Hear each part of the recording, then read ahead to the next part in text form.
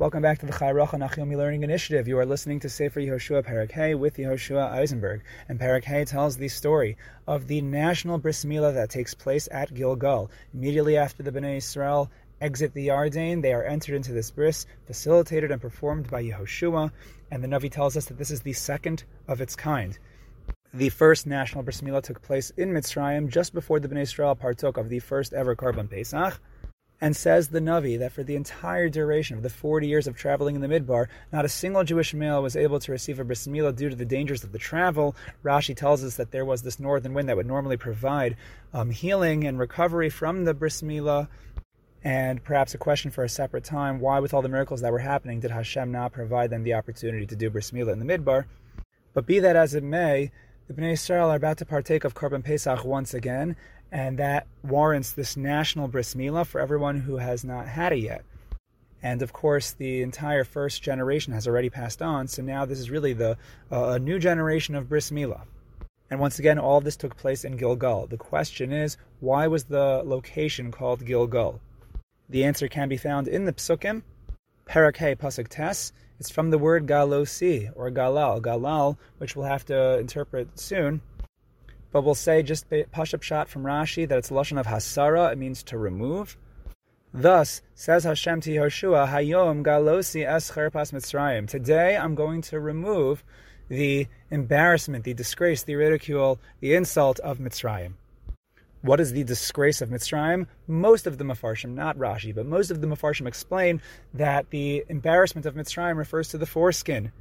Being an Orel, having foreskin, was a mark of an Egyptian, and then this was considered an embarrassment to the Jewish people, to the Bnei Yisrael, to not have a bris milah. But says Hashem, I'm going to remove that, I'm going to change all of that today.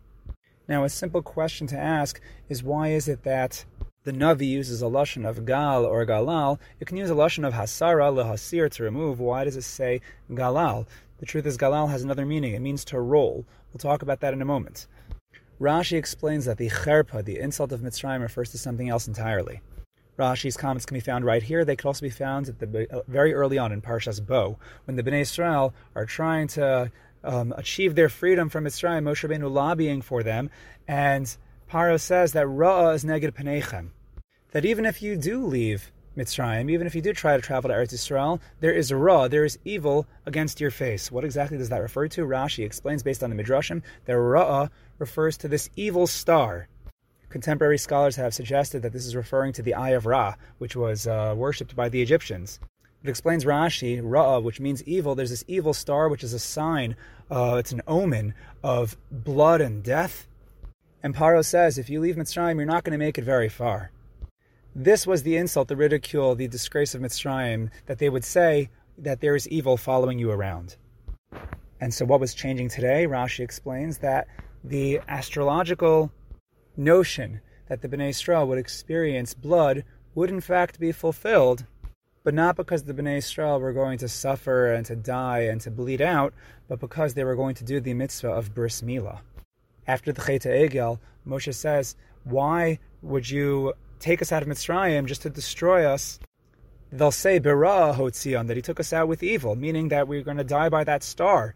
So Hashem promised through his actions to make sure that that would not happen, but instead the blood that is referenced by the star of Ra would be fulfilled through bris milah.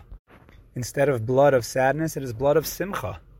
We see that in the world of astrology and mazal, things can be fulfilled in multiple ways. There's a famous medrash that talks about how Paro's astrologers foresaw that the Hebrew Savior would have his downfall through water, and not only that, but at a certain point, the astrologers told Paro, yes, the Hebrew Savior has in fact been thrown into the water, and it was fulfilled through Moshe being in the basket when Yocheved, his mother, tried to hide him.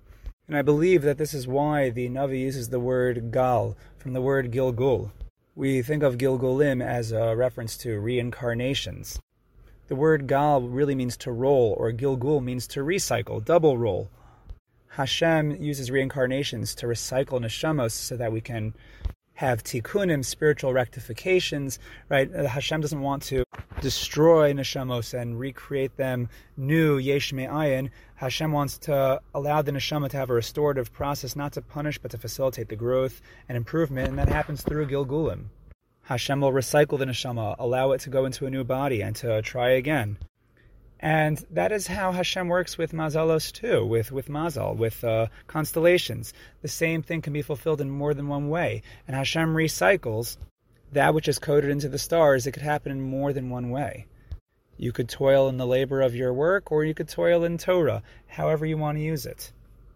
Now, considering all this talk about astrology and Mazal, some of you might be familiar with the concept discussed in the Gemara of Ein Mazal Yisrael. That really we're not supposed to be affected by the stars. We're affected by Torah, mitzvos, tefillah, chesed. We're above the stars. So interestingly, Rav Yonasan Eibshitz, in his Sefer Avas Yehonasan, explains that our transcendence over the stars only takes place once we have Bris Milah. Thus, Hashem removed the sovereignty, the dominion of the stars from us when we got the Bris Milah, another possible interpretation of our pasuk.